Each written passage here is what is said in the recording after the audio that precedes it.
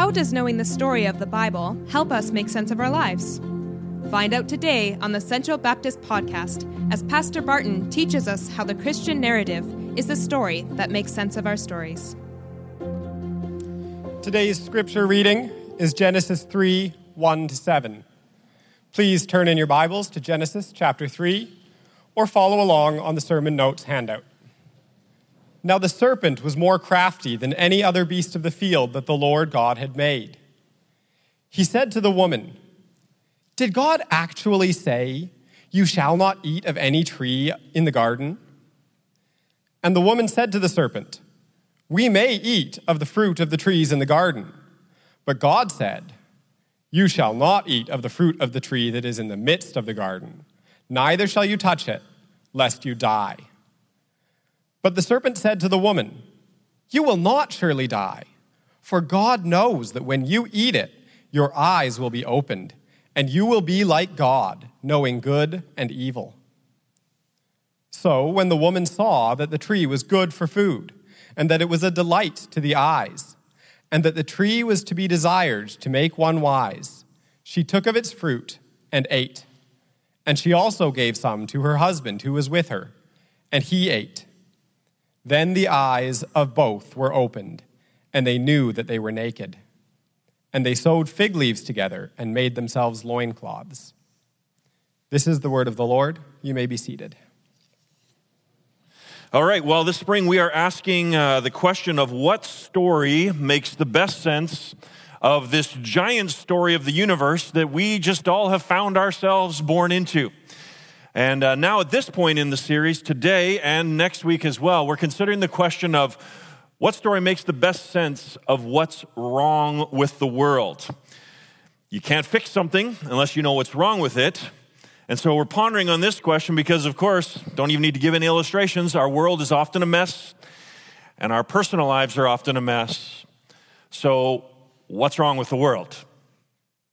Today and next week, I'm going to break a little bit with what I've been doing throughout this series where we compare and contrast various stories. And just for today and next week, what I actually want to do is just look at the Judeo-Christian story and its answer to this question of what's wrong with the world, still in our series in Genesis 1-3. And then we'll do our last part where we'll do some comparing and contrasting in the weeks to come. Genesis 3 says there was a moment when everything went wrong.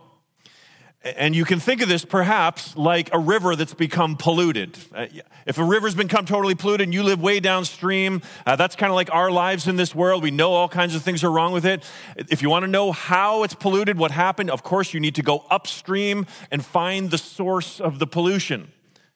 So what we're doing today and next week is we're kind of starting down in our own lives amongst the mess and the pollution, but we're going back upstream and we're going to Genesis chapter 3 to discover what happened, because Genesis 3 says that this event, what happened here, is ground zero in a catastrophic event that spiritually polluted God's good creation.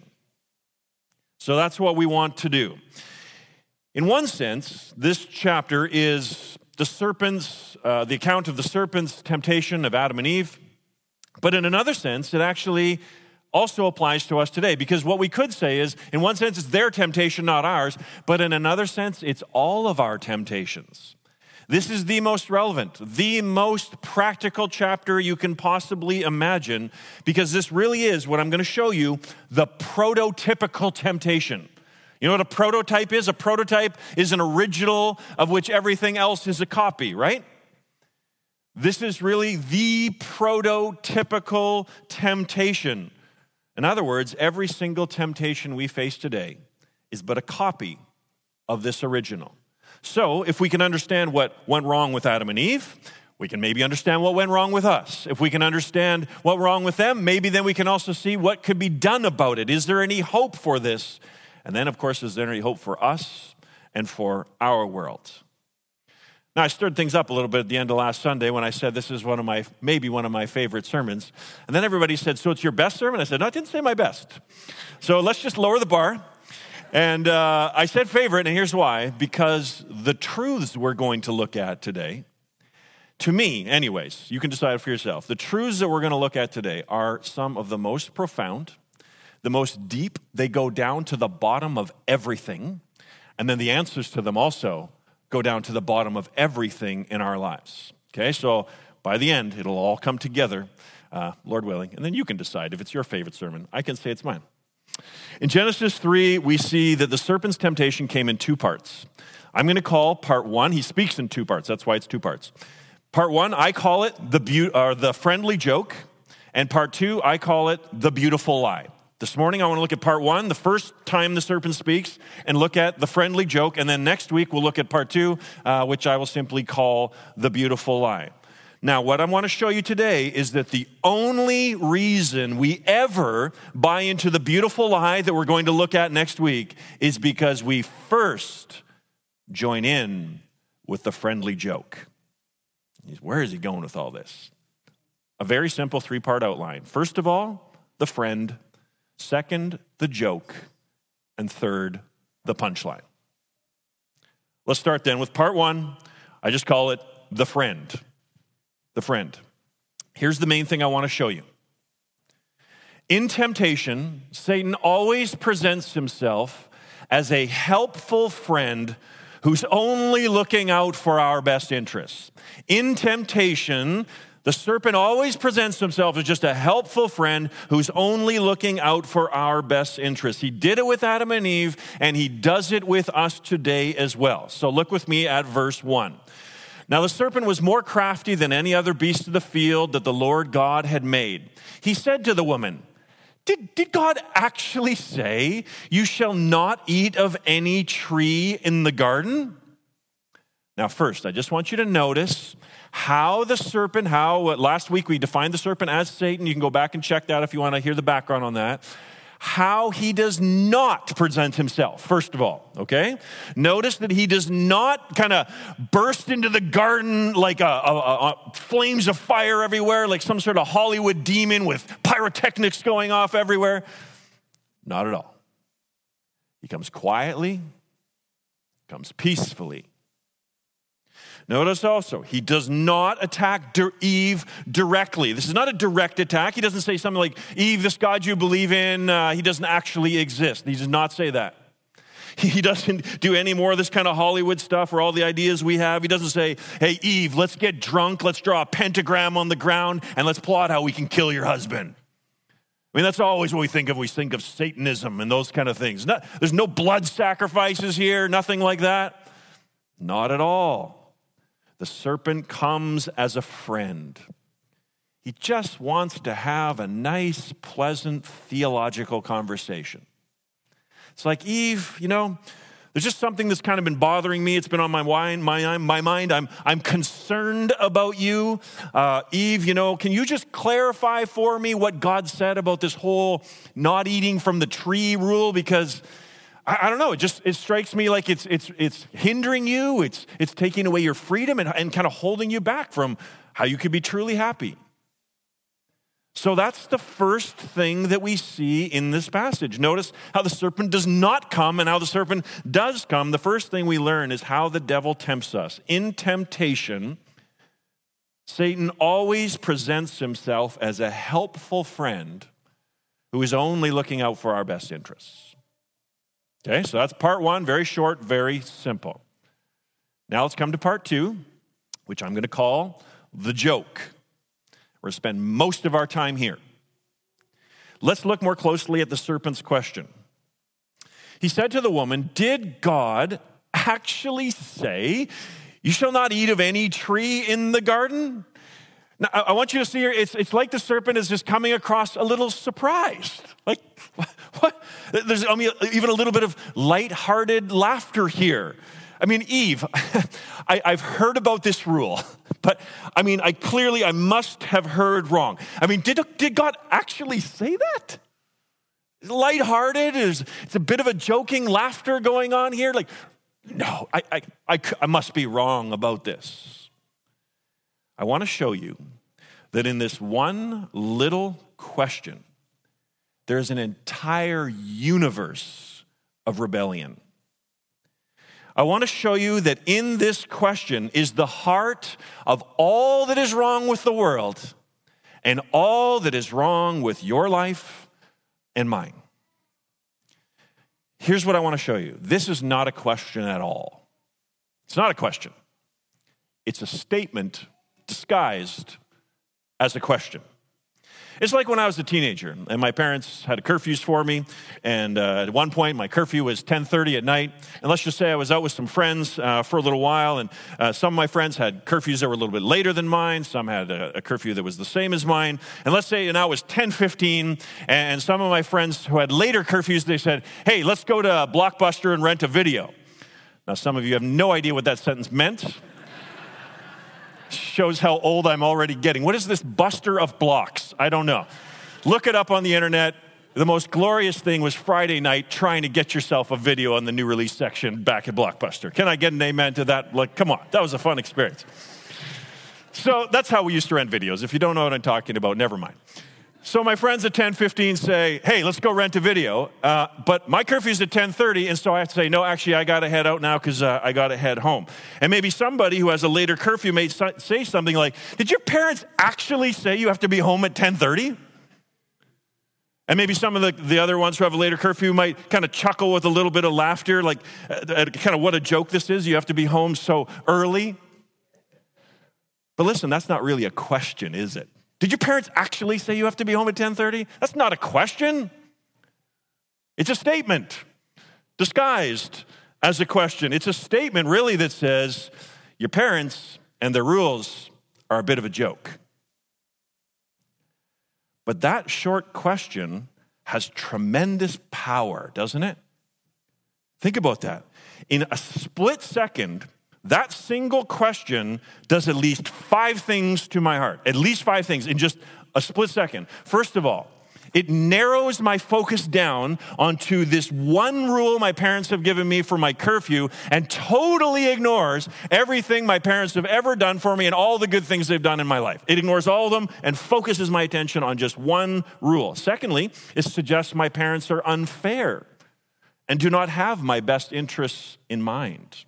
Third, it implies that I probably know better, at least my friends do, know better than my parents what is in my best interests. Fourth, it invites me to stand in judgment over top of their rule, because now this rule is appearing to me a little bit differently, isn't it? And finally, it provides me with an opportunity to make a choice.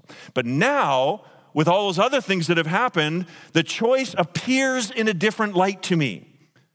Forgetting all the good things, it appears in a different light, and it could appear like I can follow my strict parents and their overly harsh rules, or I can make my own decisions, and I can choose my own freedom and my own happiness, break the curfew, and come home whenever I want. But I never did that, did I?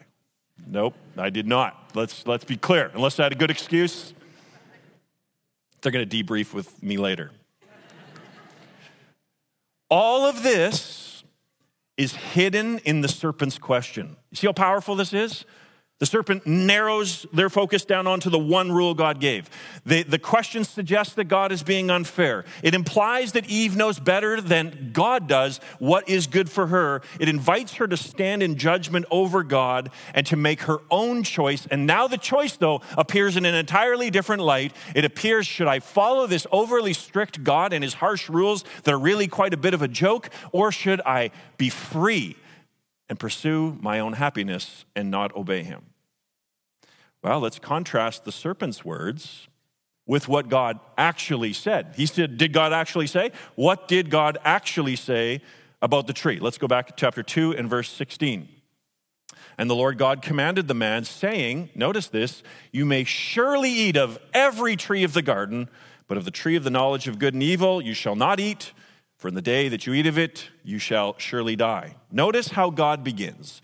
God begins by emphasizing they may surely or freely eat. The serpent begins with not that. The serpent begins by emphasizing how restricted they are. God says you're free to eat. The serpent says you're not free, you're restricted. Notice also, God emphasizes that they can eat from every tree. It seems like this whole garden's filled with trees. You got an orchard, you got every type of tree, every type of fruit you could possibly imagine. But the serpent wants Eve to focus on the restriction. And so he exaggerates the rule. Did God actually say, you shall not eat of any tree in the garden, is the question. That's never what God said. God did not say you're not allowed to eat of any tree. He gave all the trees. You can eat of every tree, just not the one tree. So do you see what is actually going on here now? Do you see how the serpent is attacking? Listen, the serpent is not making an argument. He's trying to create an atmosphere that is suspicious of God's true motives. The serpent is not trying to debate facts. He is trying to create an attitude that doubts God's good intentions. The serpent is really saying, Eve, if God makes all such strict rules for your life, perhaps he doesn't actually have your best interests in mind. Maybe he's not as good as you were originally led to believe. It's all a bit of a joke, Eve, and if you really want to be free, then as we're going to see next week, you should make your own decisions. The serpent isn't attacking God's existence. Listen, he's attacking God's character. This is character assassination.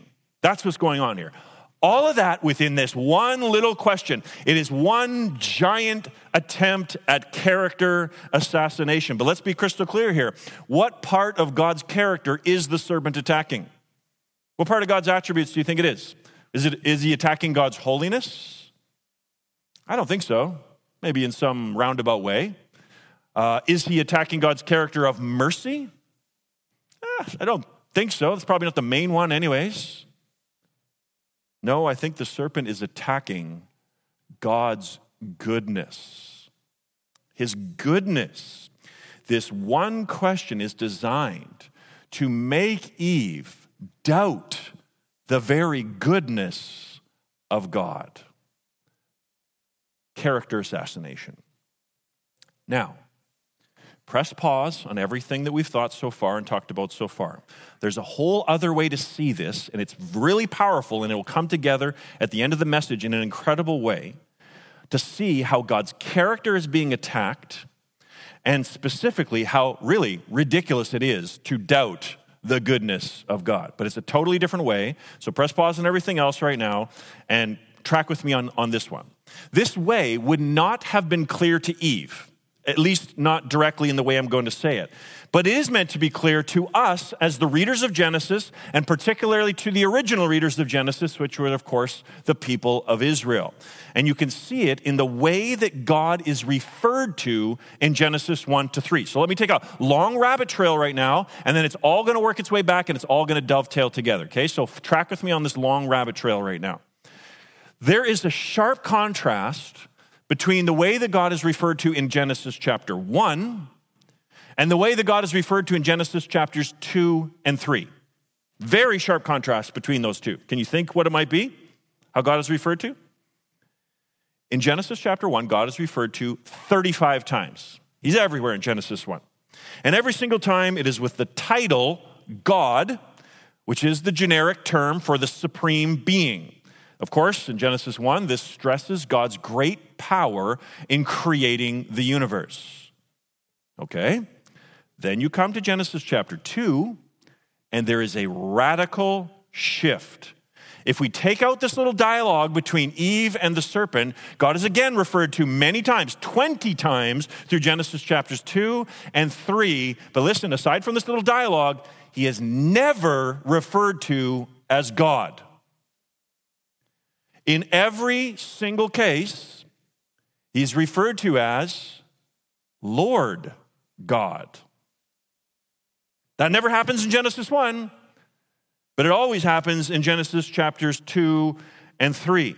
Lord God. You see it, for instance, here, Genesis 3, verse 1. Now the serpent was more crafty than any other beast of the field that the Lord God. If it was Genesis 1, there'd be no Lord. It would just say God. But in Genesis 2 and 3, that is always the case. So Genesis 1 is always God, and Genesis 2 and 3 is always, except for the little dialogue with the serpent, always Lord God. Okay, now what does this mean? What is Lord? Notice that Lord is capitalized. It's in all caps. This is really important because it's not referring to Lord, like the English in their titles. Lord Buckingham, we'll see you in the parlor now. It's not that kind of a Lord. That's not whenever you see it all caps like that, it's never a title like an English title for Lord. That's not it at all. Get that out of your head. You have to think of it in a totally different way. It's not a title. It's God's personal name. So Lord, in all caps, is God's name, which is Yahweh, or I am who I am. It refers to God's name. So I would actually suggest to you, whenever you're reading in your English translations, to always substitute Lord capitalized with Yahweh. And the reason why is because I don't know about you, I can never think of Lord as anything but a title. I can't think of it as a name. There's a whole history and translation. If you look at the beginning of your Bible, you can read about it. I'm sure it will say it in the beginning of your Bible. But I would suggest that you do that. This is the name that God revealed to Moses at the burning bush when he was going to enter into a covenant with his people Israel, rescue them out of slavery, and make them to be his people. So we need to know that Yahweh is God's name. But here's the other part of it. Names in the Old Testament, and especially God's names, always teach us about what God is like. It's not like just my name, Barton, okay? My name means from a barley town. It means there's no great name. It means nothing about who I am, especially when it comes to barley. But in old times, names meant something about what you are like. And God's name, Yahweh, tells you what he is like. And it should tell you two things. Memorize what we're about to say. This is gold, okay? First of all, Yahweh means God is self-existent.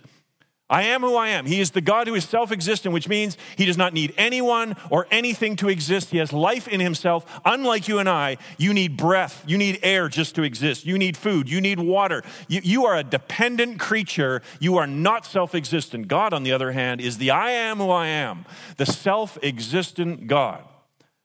But secondly, note this, Yahweh means God is with and for his covenant people.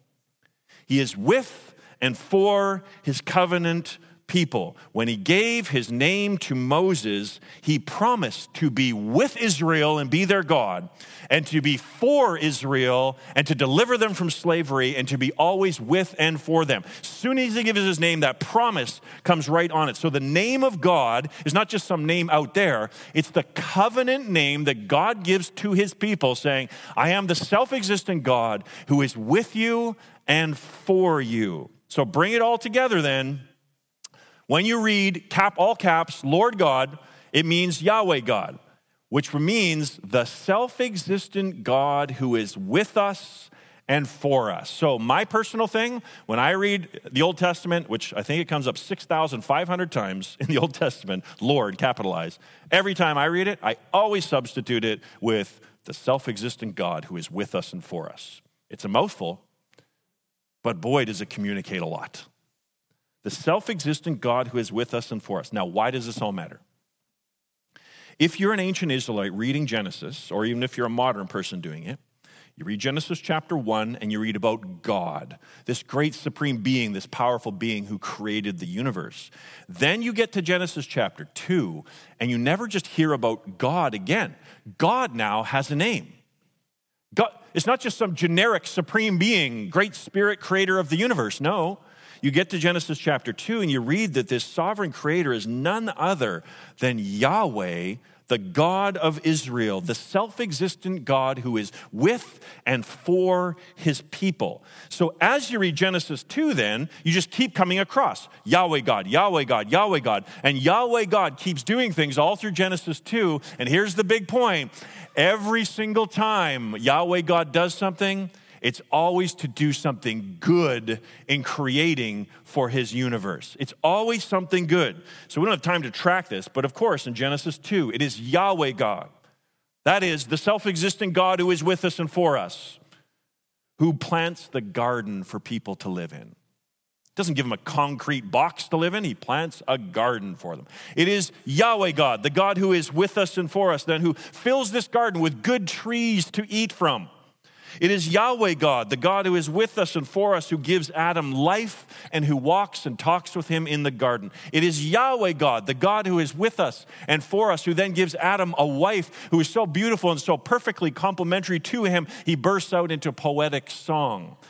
Just as your heart is being filled time and time again with Yahweh God, you're reading about all that he's doing for and with his people, all of a sudden, there's a break.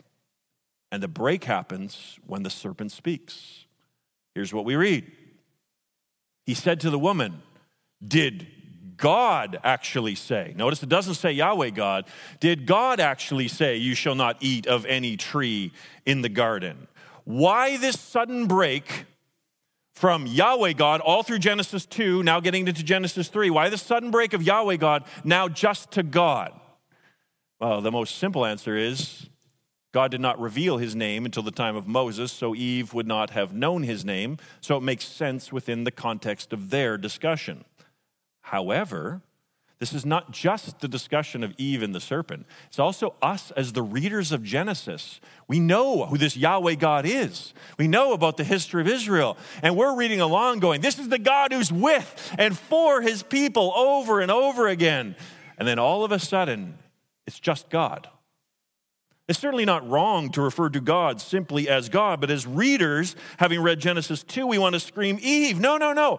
This serpent is casting doubt upon Yahweh God, the God who is with us and who is for us. His goodness is absolutely everywhere. Eve may not have known his name, but she should have known how good he is and how much he is with and for his creation, simply by the world that she was brought into.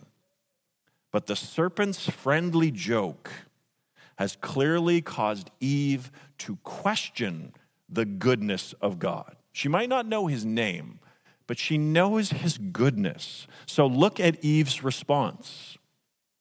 And the woman said to the serpent, we may eat of the fruit of the trees in the garden, but God said, you shall not eat of the fruit of the tree that is in the midst of the garden, neither shall you touch it, lest you die. Two things in her response reveal to us that she is beginning to doubt the goodness of God. First of all, notice that Eve does correct the serpent's exaggeration when he says they're not allowed to eat from any of the trees. She corrects that, and she emphasizes how generous God is, and God had said you can freely eat of all the trees in the garden. But notice, she does not speak about how they are freely allowed to do it. She just corrects the facts, but she doesn't emphasize the positive, that they're freely allowed to eat. She's forgetting just how much God is with her and for her. And then secondly, she adds they're not even allowed to touch the tree. Did God say they were not allowed to touch the tree? That was nowhere in his command. Maybe they're allowed to touch it, maybe they weren't, but nowhere in chapter 2, verse 16 did God say you're not even allowed to touch the tree. It seems like Eve is now overstating the rule. It seems like God is maybe a little bit harsh to her now.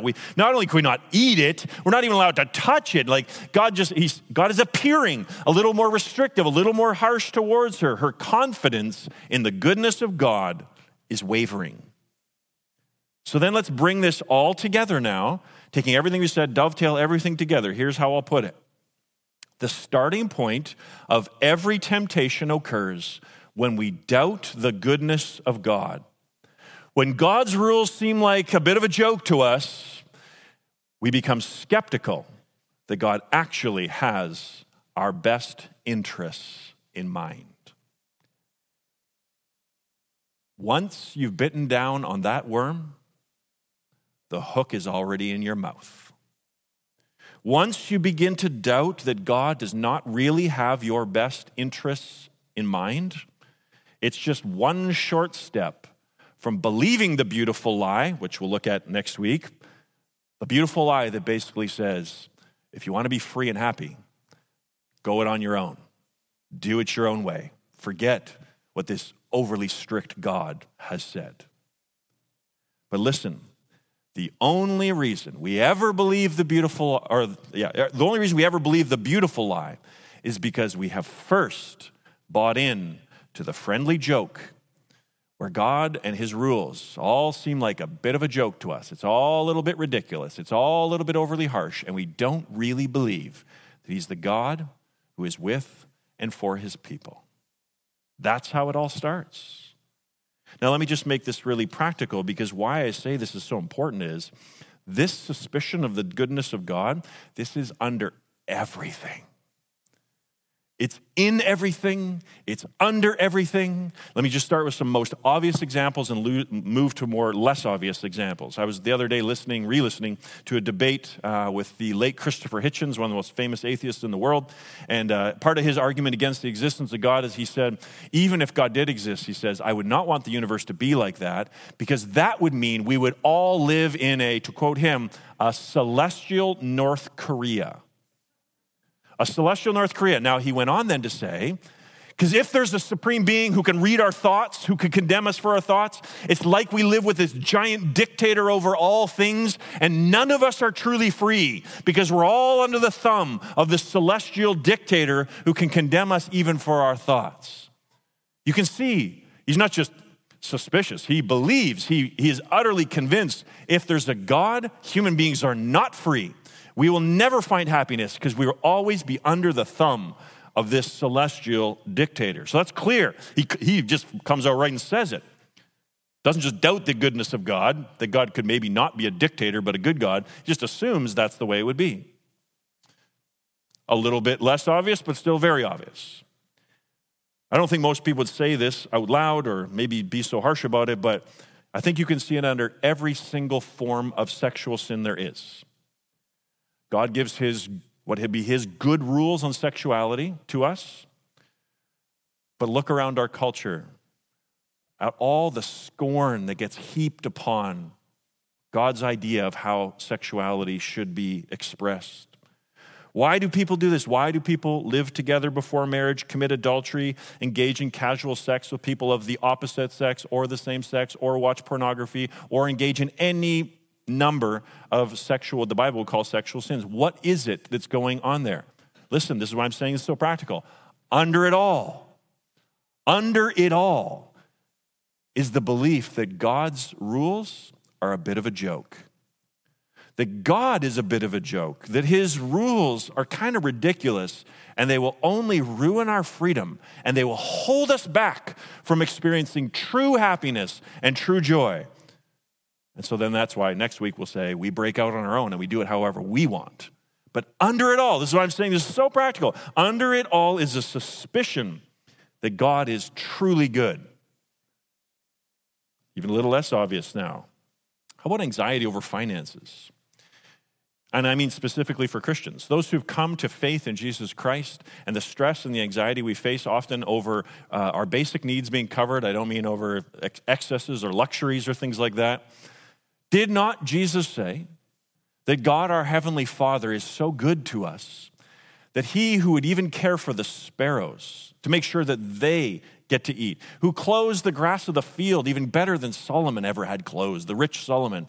He says, if you seek God first, put him first in your life, and you're seeking him, and you seek to live rightly before him, you're pursuing God, he's first in your life, then Jesus promised that the good Father would provide all these other physical necessities to you as well. In other words, what Jesus is trying to do is say in his kingdom, he doesn't want his followers to be filled with anxiety and stress and worry over our basic essentials that we need for life, food, clothing, housing, these types of things. It should produce great peace. And yet, listen, is not anxiety, under anxiety, is it not all a suspicion that God the Father is actually good and will care for us? Isn't that what's under all anxiety? I'm not sure if God will do it. I'm not sure that he'll come through. I'm not sure he's as good as Jesus promises that he is. Or when life falls apart and we are truly suffering, so often it's our first instinct to blame God, be angry with him, to pull away from him, or even to reject him. Underneath it all, we don't really believe that he is good. The serpent's great strategy against humanity is right here. We're at the fountainhead of all the pollution that comes out later on.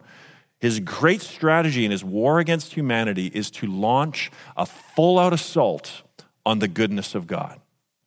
That's his great strategy. He bends all his will and all his effort on getting you and I to become suspicious of God, to think that God and his rules are all a bit of a joke, that are holding us back from true freedom and true happiness. For when you doubt the goodness of God, you're only one short step away, like Eve and Adam, from believing the beautiful lie that if you just broke away from this God, you would experience true happiness and true freedom and make up your own rules. That's the friend, and that's the joke. Now let's come in the final place to talk about the punchline. The serpent may have tried to make God and his rules out to be a bit of a joke, but it's God who delivers the punchline. It's God who shows that this question in Genesis chapter 3, verse 1, did God actually say this kind of a joke of a question? It's God who shows that this question came from a forked tongue, that it came from the liar and the father of all lies. It's God who puts all of this to rest. In this point, what I want to do in this final part, this is what I'm praying is going to happen, that by the grace of God and the power of the Holy Spirit, that we would wash our hearts of this toxic belief, this suspicion that God is not good. Just like, when birds get caught in an oil spill and then they become very unhealthy, they cannot fly, they need to be washed, they need to be cleansed of all the toxic chemicals that have come upon them. All of us, I am suggesting, every single one of us have been covered in the oil that doubts the goodness of God so that we are not spiritually healthy and we cannot fly. And so what I'm praying God would do right now in this final few minutes together is that he would wash us. He would wash us of our doubts. He would wash us of our suspicions about his goodness, that we'd see him for true he truly is, that we'd be healthy and we would fly. May God do that. There's at least 3 things here I want to quickly show you that should wash our hearts from doubts regarding the goodness of God. The first one is this: creation proves that God is good. Creation does. You want to get rid of those doubts in your heart? Creation. Genesis 1 is all about how God created a world that was designed for human beings and for human life. It's our home that he made for us. And as we went back to that sermon on beauty, remember that one? It is an incredible home that he's provided. And we live in the fallen state of it all, and it's still absolutely incredible. And of course, all through Genesis 1, God keeps declaring he made something and it was good, and it was good, and it was good. And then Genesis chapter 2 is all about how Yahweh God, the God who is with us and for us, creates Adam. He gives them a wife. He gives them a garden filled with good food where they can just eat liberally from anything. This planet is a jewel in the universe. Just do a little bit of study in astronomy and just think of all the other planets, and space is just death. Space has nothing for human life. We just cannot survive any of these places, the moon, Mars, Jupiter. We cannot. Out in space is death, and this planet is a jewel that God made as a home for humanity. Within the context of Genesis chapters 1 and 2, listen, it's utterly laughable that God is not good. Just read Genesis 1 and 2 right through, and all of it is supposed to be the goodness of God and giving us this planet and this incredible place to live and our very lives. If you want to wash your heart of this doubts and suspicion about the goodness of God, just go for a walk this afternoon. Go out in creation and just take it all in and realize this is God's gift to us as humanity to live on this planet. And you people who live in Victoria, us people, you know it better than anyone. Because let's be honest, it's the best place. Okay, biased, all right. Creation should wash your heart of the suspicions towards God's goodness. Secondly, the consequences of believing the serpent prove that he lied about God's goodness. The consequences. So if the serpent was really our friend who was only seeking Adam and Eve's best interest, then it would follow that disobeying God's rules would have led them to greater freedom, greater happiness, greater flourishing, a better relationship with one another, and everything would have got better. But of course, that's not at all what happened, is it? When they ate, they immediately felt shame and they hid themselves. That quickly turned into the first marital conflict when Adam blames his wife. God then drove them out of paradise.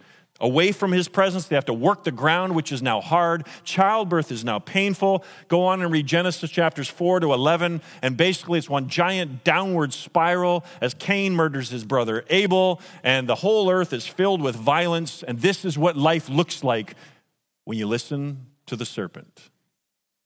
The consequences, the terrible consequences that resulted from believing the serpent prove that God has been misrepresented. His character was assassinated, and unjustly so. Creation should wash our hearts. Go for a walk. The consequences of believing should also show us that the serpent has lied. Just go listen to the latest news on Ukraine and whatever else is happening in the world. The consequences should wash your heart of this terrible lie.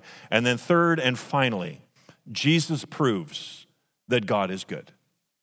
Jesus proves that God is good. Here's where it all comes together.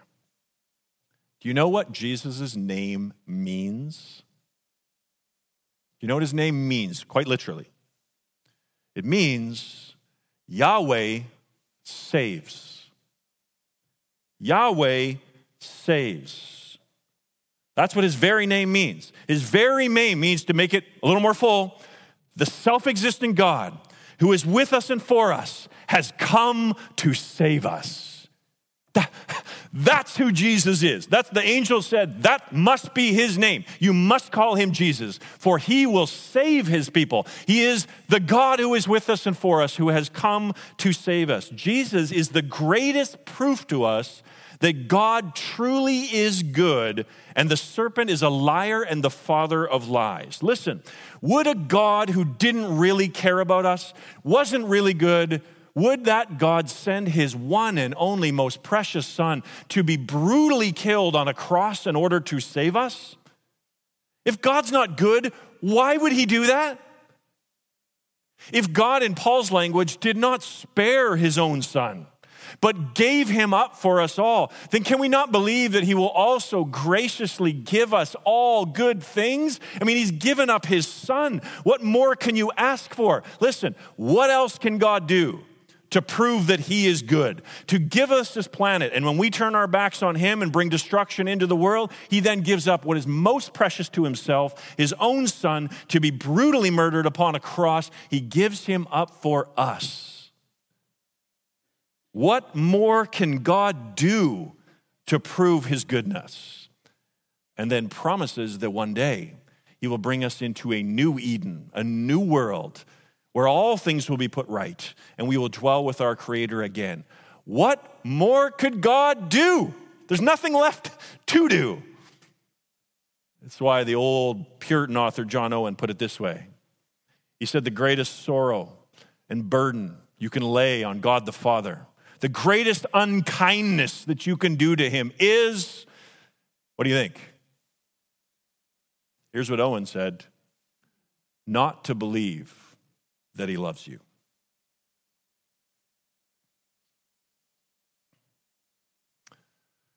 There was once a young man who worked in the mines, and he was a Christian, a strong Christian man. And he got into an accident, and he was bedridden for the rest of his life. And so he laid in his bed, and he watched out his window as the whole world just passed him by. He watched as the young men that he grew up with and had worked in the mines with became strong. They got married. He watched them with their children. Eventually, he watched them walking with their grandchildren.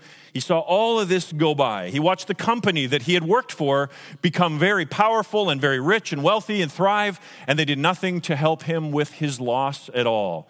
He watched as his own body just began to wither. He watched his house, which was so small and tattered, just begin literally to fall down around him. And all his hopes for a better life in this life died. Then one day, this bedridden old miner was visited by a young man who had come to get to know him. And this young man kind of worked up his courage as he was talking to him, and he said, I hear that you believe in God, and you also believe that God loves you. And the old miner said, I do. And the young man said, how can you believe in such things after all that has happened to you in your life? Well, the old man hesitated, and Then he smiled and he said, yes, there's no question. There are days of doubt. Sometimes it feels like Satan comes calling to my house, and he seems to me to sit almost at the end of my bed where you're sitting now. And then he begins to speak to me. He points out the window to some of the friends I used to have whose bodies, even as old men now, are still strong in comparison to my body. And it's like the serpent, like Satan says to me, does Jesus really love you? And then Satan makes me look at all my tattered room and my whole house, how it's coming down around me. And he makes me think about the fine homes of my friends. And he says, does Jesus really love you? And then he points me to a friend of mine who has a grandchild. This man has everything that I would ever want in this world and nothing that I actually have. And he waits until the tears begin to form in my eyes. And then he whispers in my ear, does Jesus really love you? And the young man was kind of taken aback by how honest this old miner was being. And he just said to him, well, what do you say when Satan speaks to you that way? And the miner again thought for a moment. He said, I take Satan by the arm, and I lead him to a hill called Calvary. And there I point him to the nail-pierced hands, to the thorn-torn brow, and to the spear-pierced side. And I say, oh, how Jesus loves me.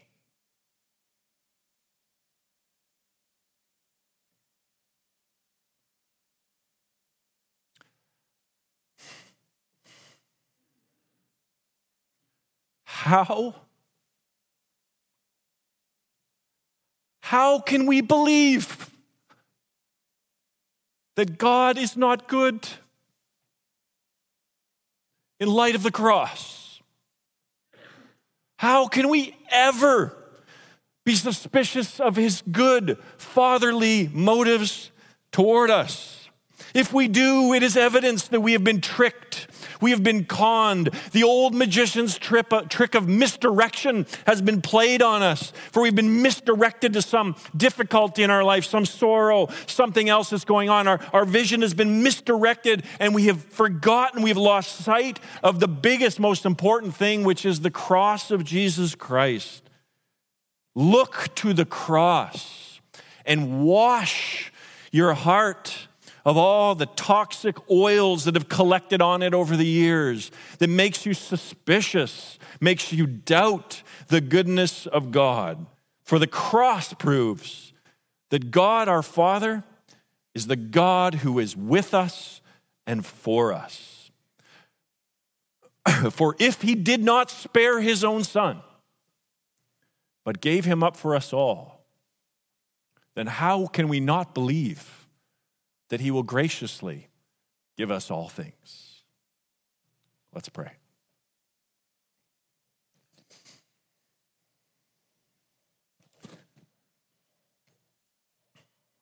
Forgive us, Father, for under all of our sins, under all of the issues that we have in our lives where we don't trust you, is this doubt of your goodness. It is like oil on the feathers of a bird, and we cannot shake it off ourselves. We cannot remove it. It just seems to be in everything, through everything. So Jesus, Father, Holy Spirit, come and wash us, we pray. Help us to see how good you are in the created world you have given us. Help us to see that this truly is a lie from the consequences of what has happened since humanity turned its back on you. And help us to see in the cross of Christ the tremendous goodness that you have shown us, your true heart. You've shown it in action. Help us to see that. Wash us, we pray, so that we might sing of your love and we might trust you. Trust your goodness, trust your love for us more each and every day. We ask this in Jesus' name. Amen. If you were encouraged by today's message, be sure to rate us and hit subscribe wherever you get your podcast.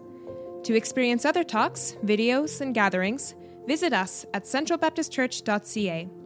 Thanks for listening to the Central Baptist Podcast.